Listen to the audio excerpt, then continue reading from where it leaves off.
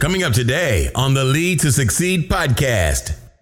CEOs have focused so myopically on quarterly earnings and profits and lost sight of why they exist as a company, what their responsibility is to their workforce and to their customers. So I think what we're saying is, yes, companies need to make money. That's the way we're all going to be employed and get paid. But, it's maybe cliche, but there's a doing well by doing good. Maybe the returns won't be quite as high or quite as short term. But I think that CEOs also realize that their customers are now choosing to work with companies with purpose. Do you want to learn the tricks that top leaders use to get the most out of themselves and their teams? Well, Naftali Hoff is here to help. Lead to Succeed picks the brains of top leaders to learn about their challenges, insights, and best practices. Here's Naftali. Hello, Lead to Succeed Nation. It's Naftali Hoff, and welcome to Lead to Succeed, episode 52. Today, I have the pleasure of speaking with Josh Campbell. Josh is a serial entrepreneur with a passion for helping organizations and executives leverage technology to transform their business and drive sustainable growth. Currently, he serves as the CEO of Techonomy Media. Prior to Techonomy, Josh helped launch OfferIQ, a digital marketing platform that was acquired in 2010 by Transactis, a leading electronic bill payment and presentment company. Josh, thanks so much for coming on the show today. Thanks for having me. Yeah, it's really awesome to have you. And we're having this conversation early in the morning on the East Coast. And so even though I wasn't going to start here, I was actually thinking about this, and you probably have some real insight, because I was out in California doing some talks earlier in the week, and I came back and I'm sort of dealing with jet lag and have tried to catch up on my workouts and things like that. So this morning when I woke up, and I got to sleep late last night. So this morning I woke up, I was just like exhausted.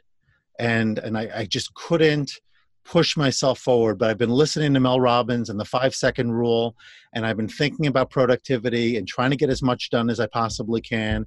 You seem to be, number one, a high performer, and number two, an early bird.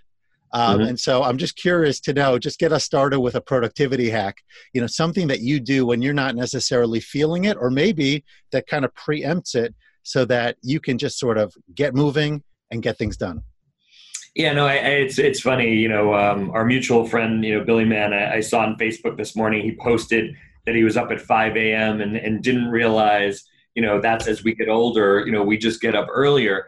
And you saw all the comments coming in about productivity, about people finding that quiet time, that early time, not only to reflect, but to really, again, lack of distraction. Yep. I think we all sort of, once that 9:30, especially here in Manhattan, hits and people are in the office and you're getting pulled in a million directions, I think, you can't focus. I think those early hours you could focus. I use that time really to just quickly go back through everything that I did the day before, because you realize you get inundated with emails, with phone calls and things. Sure. Back.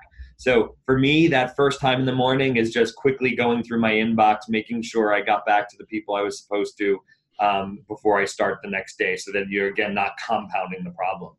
Yeah. Okay. That's awesome. Yeah. I love the idea of taking advantage of quiet time. And for me, I start my day with prayer, and then I'm done by about 7:15, no latest in the morning.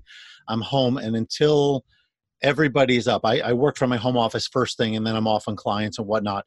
And so that's my best time to really get things done, clear my head, determine what are my action items, and really seize the day. So carpe diem for both of us, and I'm looking forward to keeping going here in our conversation. So, there's a lot that I shared in the bio. I would love to unpack it a little bit more succinctly. Tell us what it is that you do, and how do you do it? Right. So our current company, Techonomy, really was founded with a basic principle that leaders, business leaders, leaders in academia, government leaders, it's very hard for them to sort of understand the rapid pace of change as sort of impacted by technology. So really, Techonomy is a platform, media and events, that helps leaders understand, how are these emerging tech trends transforming not only their businesses, but their workforce, their products and services, how they interface with their customers. So really we're part think tank, part sort of convener of events and publisher of media. Interesting. So it's more what we'd call it market-driven and technical knowledge, not so much, let's say, when we think about leadership, we often, and this is where I operate, I typically operate in the human skills, soft skills, interpersonal stuff. How do you motivate, engage, inspire, live in integrity, this kind of thing. It's not so much that, it's more what's going on in the world, the markets, and in tech and whatever. Yeah. Is that it? Not necessarily. I mean, I think it was an interesting announcement we saw yesterday from the Business Roundtable, 200 CEOs saying we're no longer putting shareholders first. We have to really think about our mission and purpose. I think we're starting to see the business drivers and societal, sort of convening. So I think a lot of the content we're helping leaders understand is not the technical knowledge itself, but sort of the unintended consequences of technology, the impact it'll have on its workforce. I think, Facebook is a good example. You look at, is at our event in 2016, the day after Donald Trump was elected, that Mark Zuckerberg pretty much said it's a crazy idea that fake news on Facebook influenced the election, right? So a day after the election, he had no clue how his platform was manipulated to influence the election. And we've seen that happen in other countries, using social media and Facebook. So we're not helping the leaders understand technically how to use Facebook. Rather, okay, let's understand what does social platforms and self-publishing mean, and how does that move markets in the public sector or, in society, how does that change sort of this, this grassroots efforts. Interesting. I don't expect you to know all of the content that you post on your site, but you just did reference a piece about the CEOs, and I was very curious about that. When they talk about not putting their shareholders first, what instead is their new normal, their new priority, so to speak, and what do you think is driving that? Because to me, that really, it kind of speaks to the intersection of leadership, of business, of values, like you talked about. What's driving that, and what do you anticipate as sort of like the next step in this conversation? Yeah, I mean, if you look back, I think it was 2 years ago, Larry Fink from BlackRock, publishes an annual letter and really talked about business as a driver for society and the world.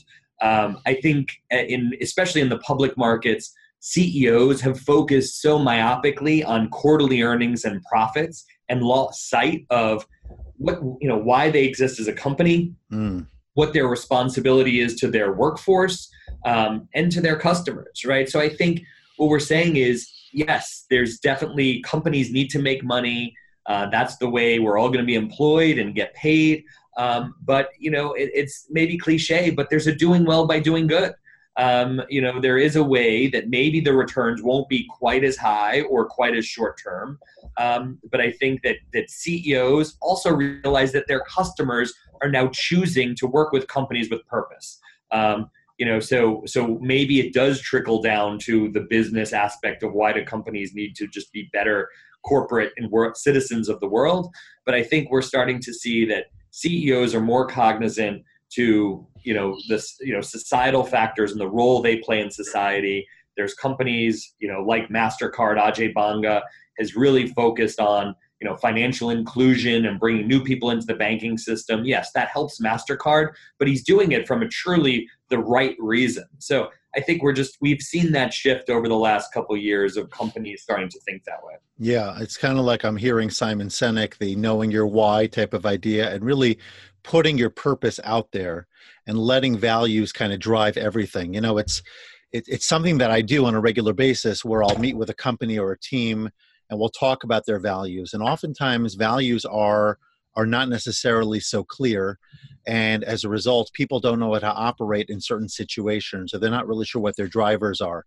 But I oftentimes find that when we go through a process of identifying the values and then applying them, how is it relevant in this situation, this circumstance, whether it's internal or outward facing, client facing, et cetera, it makes a huge impact. And so, that's a really important piece. And I think that kind of brings us to another question I have for you that's not so much about your values, but clearly you're somebody who's very, let's say, introspective and sees leadership and sees business as being more than just transactional in nature. And in order to be a great leader, as you know, Josh, it's trial and error to a degree. There are ups and downs.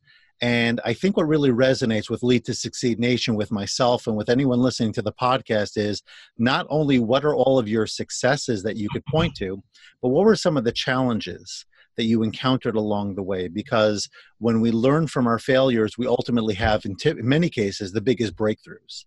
So talk us through an experience, please, where you felt at the time, it felt like a failure, like something that just wasn't working, and you turned it into something meaningful for you, and perhaps even, a real breakthrough in your work.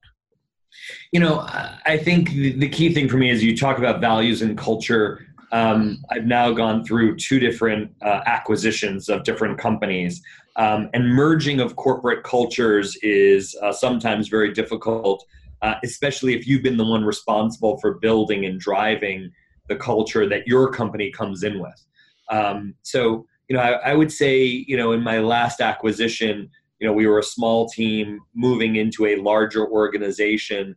And again, I think, at that point I was, my early mid 30s, and you think everything. And you had built, we had built a, successful enough business that obviously someone put a value on acquiring it. And you come into a larger organization where they want to change your processes, how you manage your people, all of that. And you're just very resistant. I think, initially I was resistant to the change and to the willingness to understand. I think, again, in retrospect, looking back, and again, I don't think I solved it in that case. I ultimately decided to leave, the business a year in, just because I was frustrated. So I think, trying to step back sometimes, and which is hard. We all come into any conversation, any meeting, any situation with sort of our own opinion, and usually a strong one, on how things should be done. And what I've realized, is rather than get defensive, which is, I think, a lot of times our initial reaction to change, is to sort of step back, is to at least listen and have a constructive conversation. In many cases, maybe neither person is right or wrong. Maybe in many cases you come to a better conclusion. But I think, what I've learned is just really, in any of these cases, is to come in with an open mind and be willing to listen. You may not have to agree. You could agree to disagree. But coming, into those situations more open to change. Yeah, that was a very open answer, very candid, and I appreciate the candor. It's very interesting because I can speak to almost exactly the same situation, though in the nonprofit space. My background is in education and in school leadership. And this book over here, Becoming the New Boss, which I wrote a couple of years ago, it was really the outgrowth of my experience in transitioning from one position to another, moving up the educational food chain, so to speak, to a different school, different environment, but not necessarily appreciating some of the cultural challenges. I was moving from north to south, big city to another big city, but the school community was much smaller and more intimate, and a totally different operative style from the previous head of school and the way that people rolled, so to speak, in that community. And so I tried in my own way, also in my 30s, also, I suppose, if I'm being honest with myself, thinking I know everything, walking in there trying to say, this is how I do things, and this is how we're going to do things. And it was a bit of I don't want to say it was a bull in a china shop, but it was certainly a bit of a more aggressive approach than probably I should have taken. And the result of that is that, number one, it took much more time to really learn the culture. And I talk about in my book the importance of getting to understand the environment in which you are now leading, or at least operating, as much as you can. And then being strategic in terms of building equity and identifying opportunities to integrate, and then to determine what's the best pathway forward. Because oftentimes, if there's too much headwind at the beginning, you spend all this time, at least that was my experience, trying to recreate or perhaps reposition the relationship, and it never quite works out the same way. So I think where you can, to enter into a new situation, to be strategic about it, to be, careful in terms of understanding before just sort of doing your thing, can in many cases be helpful. And in your case, it could be that it just was an untenable situation. I'm not looking to get into the weeds there, and I'm not asking you necessarily to respond to it, as much as just to point out that this is a real issue. And whether you're being acquired or whether you're just transitioning from one position to another, it's very important to understand that what worked over here may not necessarily work over there. And the leader's responsibility is to sort of take that step back, try to get the view, get as much information as you can, build the relationships, and then kind of step forward. Right. And we see that day in, day out. We work with a lot of the big Fortune 500 companies that are trying to go through what they're calling their digital transformation. And a lot of times they go out and they hire either a consulting firm, or they ultimately bring in what they call a chief innovation officer or something like that. Now, again, the reason they're bringing those people in is because they're hoping to go through this transformation. What those people typically realize very quickly is these entrenched enterprises, it's very hard to sort of move the ship. So you hear more from chief innovation officers, hey, I was brought in to make these changes, but there's a lot of resistance. And it's, again, a lot of these institutions, it's just very hard for them to change their culture overnight. So just for the purpose of translation, or for making sure everybody's clear on terminology, because sometimes, when we're in our businesses, we totally get it. But what is, just define the term for us, please. We can sort of make sense of it, but I think you could really speak to it in more detail. What is a digital transformation? And why is it so difficult for some of the more entrenched businesses to effectively do that?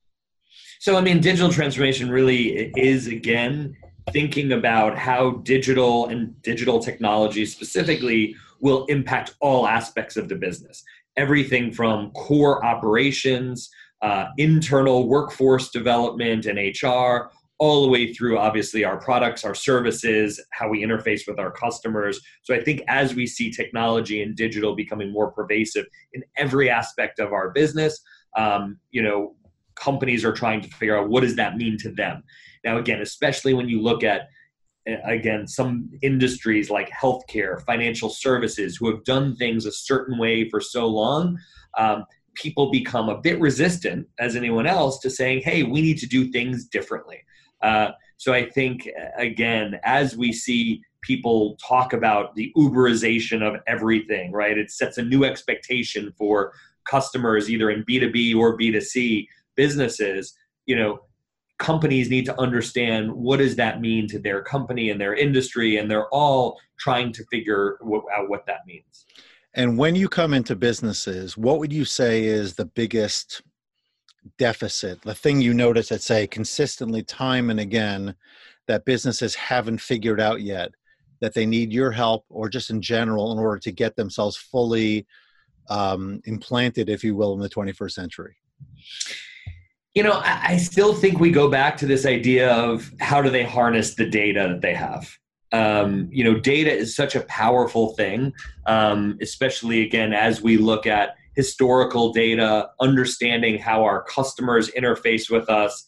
And they're all sitting on a treasure trove of data, but they still make guesses based on what do their customers want, how should they deliver services based on gut, which I think is great. I think innovation comes from that. It doesn't come just from looking at the data. But I think there's a big challenge facing these organizations, that this data is locked up in different business units, in different functions, in different formats. So in many cases, it's very hard to correlate, how that data could be used. So I think, these companies are sitting on this information that could be powerful to their business, and they're sort of paralyzed by what they could do. How do they gather it? How do they put it into a usable format? And how do they analyze it? Got it. So let's go from where they've been, as in not a perfect place and needing to kind of get caught up, to being a little bit more futuristic in our thinking. Tell us of a trend or a curve within the tech space that leaders need to be getting ahead of. In other words, even if they're doing the right thing today, something you see coming down the horizon that if they're going to be strategic about it is really going to help them remain current moving forward? Right. I think, the trend is, and everyone sort of is currently talking about it, is the impact of artificial intelligence and machine learning on, pretty much everything. And I think, it's interesting when you start to think about problems in business. One of the key things is understanding what does the future hold, but also analyzing current processes. One of the examples, I was talking to someone in government yesterday, and they said, well, we're such a big organization within government. We have people doing purchasing agreements and procurement. There's really no way to understand what the right hand's doing, what the left hand's doing. And they ultimately realized they could take all these contracts and feed it through artificial intelligence to start to gather and look at the trends, look at what each other is doing. Now, again, I'm not talking about replacing people with doing this analysis, but actually the power in the data. I use a small example of my father was a dentist.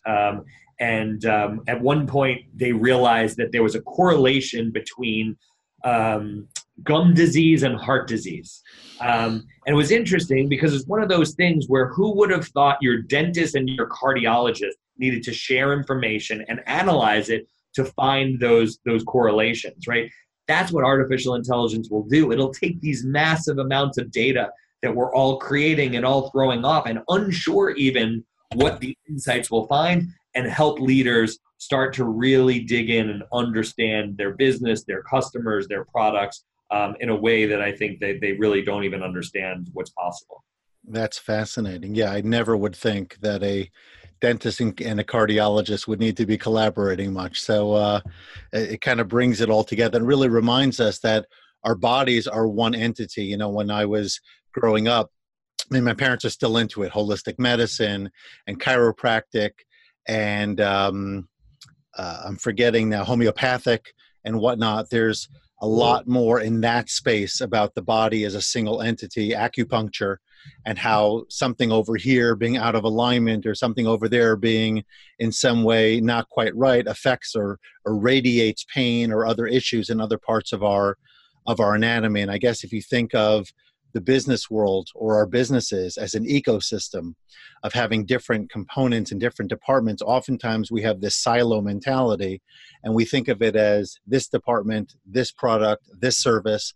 But the reality is we need to be able to bring our people together and see not only how can we support one another, but how could we identify. This goes back to where I think we started our conversation, the idea of being purpose-driven, of having a why, a set core values, all of this.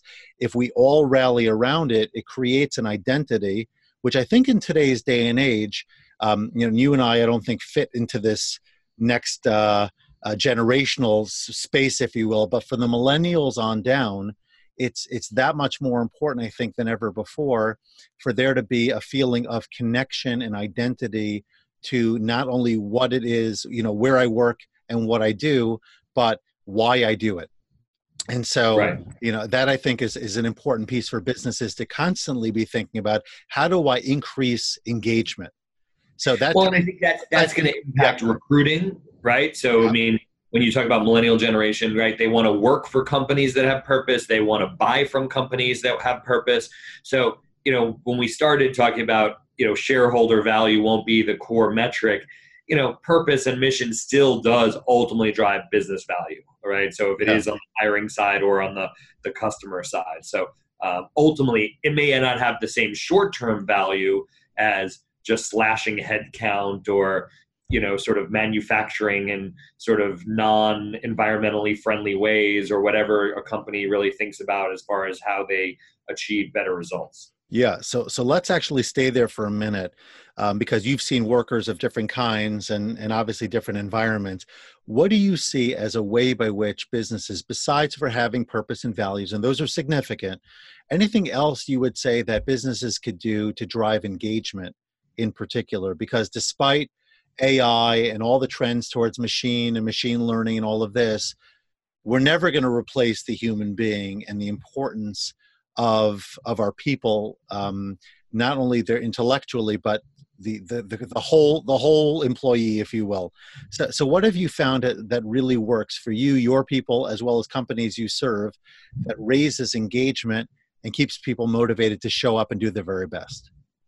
I think you see a lot of companies, Salesforce, in particular, that sort of allow their employees or 1%, sort of give time for volunteering, and other activities outside of their core roles. I think we start to see companies like Google that gives you time to work on other projects other than your, sort of core function. And again, that takes sort of a lot of forethought in that, productivity on the core role may go down in theory, but you're probably getting more from your workforce and from those people, sort of in total. So, there are these trade-offs. And I think, again, in a world where, I think employment is at an interesting time where the employees are making more calculated choices, not just based on pure comp scheme and salary, that they are looking for quality of life, that they are looking for, other things in an organization that they work for. I think, companies are trying to offer that. And again, when you think about, though, the spectrum of sizes of companies, as a small company, it's much harder to do those types of things because, again, you're working at such a smaller scale and everyone is contributing so much towards, sort of the growth of the business. At big companies, it's maybe a little easier to free up someone for some time. So I think leaders have to also understand sort of within their, sort of world and the size of the company, what is possible. But, again, we're starting to see, companies with more remote opportunities, with, sort of more workforce development, reskilling, retraining opportunities, all of those things that continue, to build that engagement. If you rewind, decades, you look at it used to be apprenticeship, it used to be on-the-job training. There used to be more opportunities for people within companies. I think we've moved slightly away from those types of opportunities because of job switching is more prevalent now than it probably once was. I mean, as you know, a lot of people, in the past generations got hired from a company out of college and probably stayed there till they retired. I think we're seeing a lot more job switching. So it's a different time, but I think companies are still trying to crack if it's, the Google model of giving you free lunch and massages and all of that. Again, it's also the Trojan horse of keeping you there longer days because, maybe you're happier. So, every company is doing it different. Tony Hsieh at Zappos has his philosophy, so, I think I don't think there's a cookie cutter way to sort of solve this engagement issue. And sort of, I think it's really understanding, again, maybe back to your point, what is the corporate culture, getting the right people on the bus, and then from there, really empowering them to sort of grow. Yeah, you have a lot there. I wish I could unpack it all. A couple of quick things. First of all, the old story, it's an indirect tie-in of the CEO and the CFO that are talking, and the CFO is looking at all the costs that the company is investing in professional development and training for staff and things like that. And he says, well, what if we put all this money into our people and they leave? And then the CEO replies and says, well, what if we don't invest in them and they stay? Right. And so It's kind of like the same idea. If I think about millennials in particular and our younger workers who are, the statistics are pretty, I don't want to say frightening, but they're pretty clear that people don't stick around very long anymore in most cases. They're always looking for that next opportunity, that next way to find fulfillment. And if we can provide it, so it may be that we are losing quote unquote productivity in the short term, which is a debatable statement. But even if that would be the case, in terms of the long term and the issues of turnover and the cost of onboarding and all of those things, it's an investment in many cases that's well worthwhile. And it certainly creates in the day-to-day and the moment-to-moment a much more positive, upbeat environment because people feel that they're not just a number, but that actually people are thinking about them and that they matter. And I wrote an ebook for small business leaders and for nonprofit leaders called The Epic Solution to Understaffing, specifically to the point you were talking about before. For smaller companies, how do I get more with less? And how do I find ways by which to balance all of that so I can still give to my people more? So that's available on my website, impactfulcoaching.com/epic, and maybe a useful resource for those who are listening in on our conversation. So now we're going to pivot. You've given me a ton. I'm going to lighten it just a little bit. So as we move now into our rapid fire, and I'm going to ask you, Josh, the following. Number one, 3 action steps without elaboration, just the steps themselves, if you can, that every leader should do every day. 3 steps. I would say listen, think, and then react. I think we missed a lot of times that middle step of, we're very reactionary into listening to the teams, listening to our customers. I think that that middle step is most important. Interesting. I love it. The think part. And sometimes I know you have it on so many different levels, whether it's Viktor Frankl, who was the psychiatrist or psychologist who survived the Holocaust and talked about the gap between the stimulus and your response.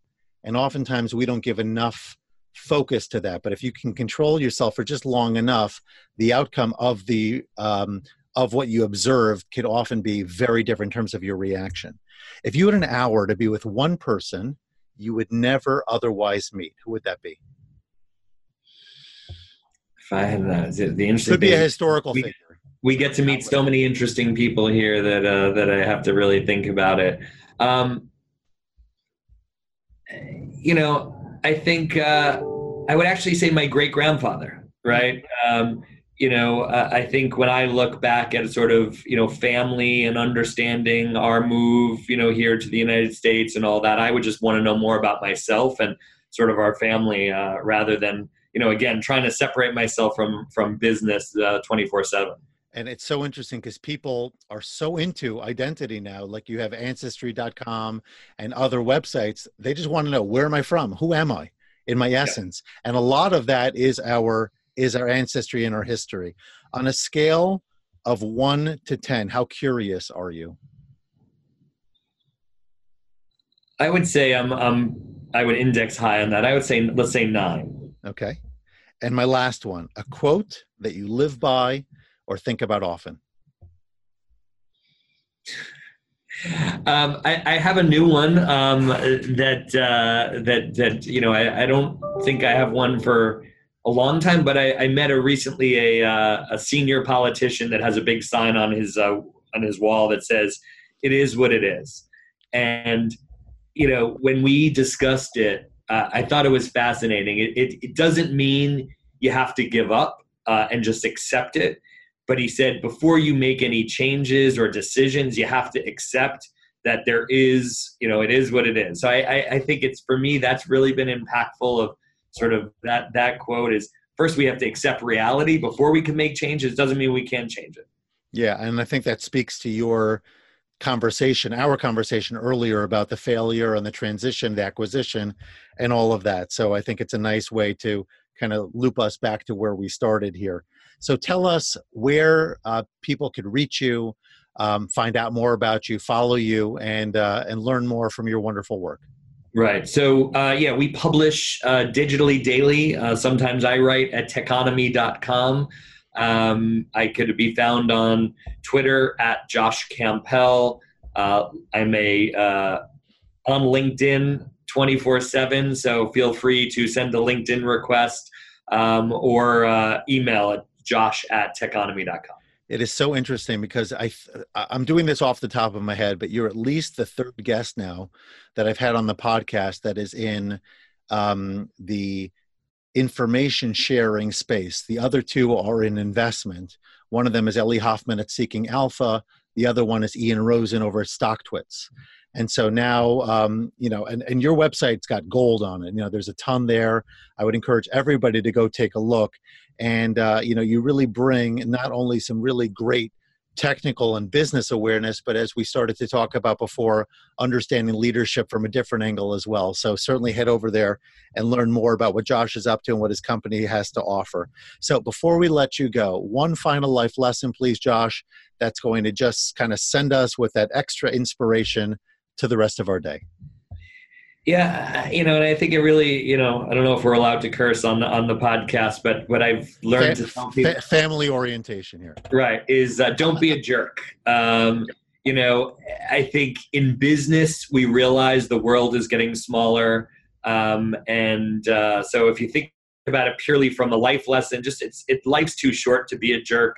People don't want to work for jerks. They don't want to do business with jerks. They don't want to be around jerks, and I think it's a lot of times. We kind of forget that. So I think that it takes a little more maybe to be nice, but it will pay off in the long term.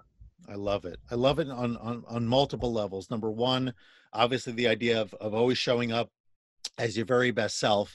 But the other piece, which I think could really be extracted and applied in so many other areas, is that to be a jerk, let's use the term, in many ways, it's the default. It's kind of like if I feel crummy inside, but on top of it, it's the fast way of doing business in a sense, right? If I don't close the conversation properly, if I don't address an email in a respectful kind of way or using language that has a professional tone to it, this kind of thing, it just feels like I'm being a jerk. It feels like I'm just, self-serving and this kind of thing and not putting myself out there for the betterment of people around me.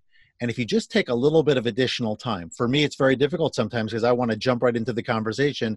I forget the empathy. I forget, what does the other person really need from me? And I have to go back and reread it and make sure, did I put the empathy in there? Did I really touch it up the way that it needs to be? So being it doesn't mean you always have to agree. Yeah. Right? But it's a mindset and it makes you feel better. It makes you ultimately feel like, I really did this the right way. So, Josh, you have been far from a jerk. You've been awesome.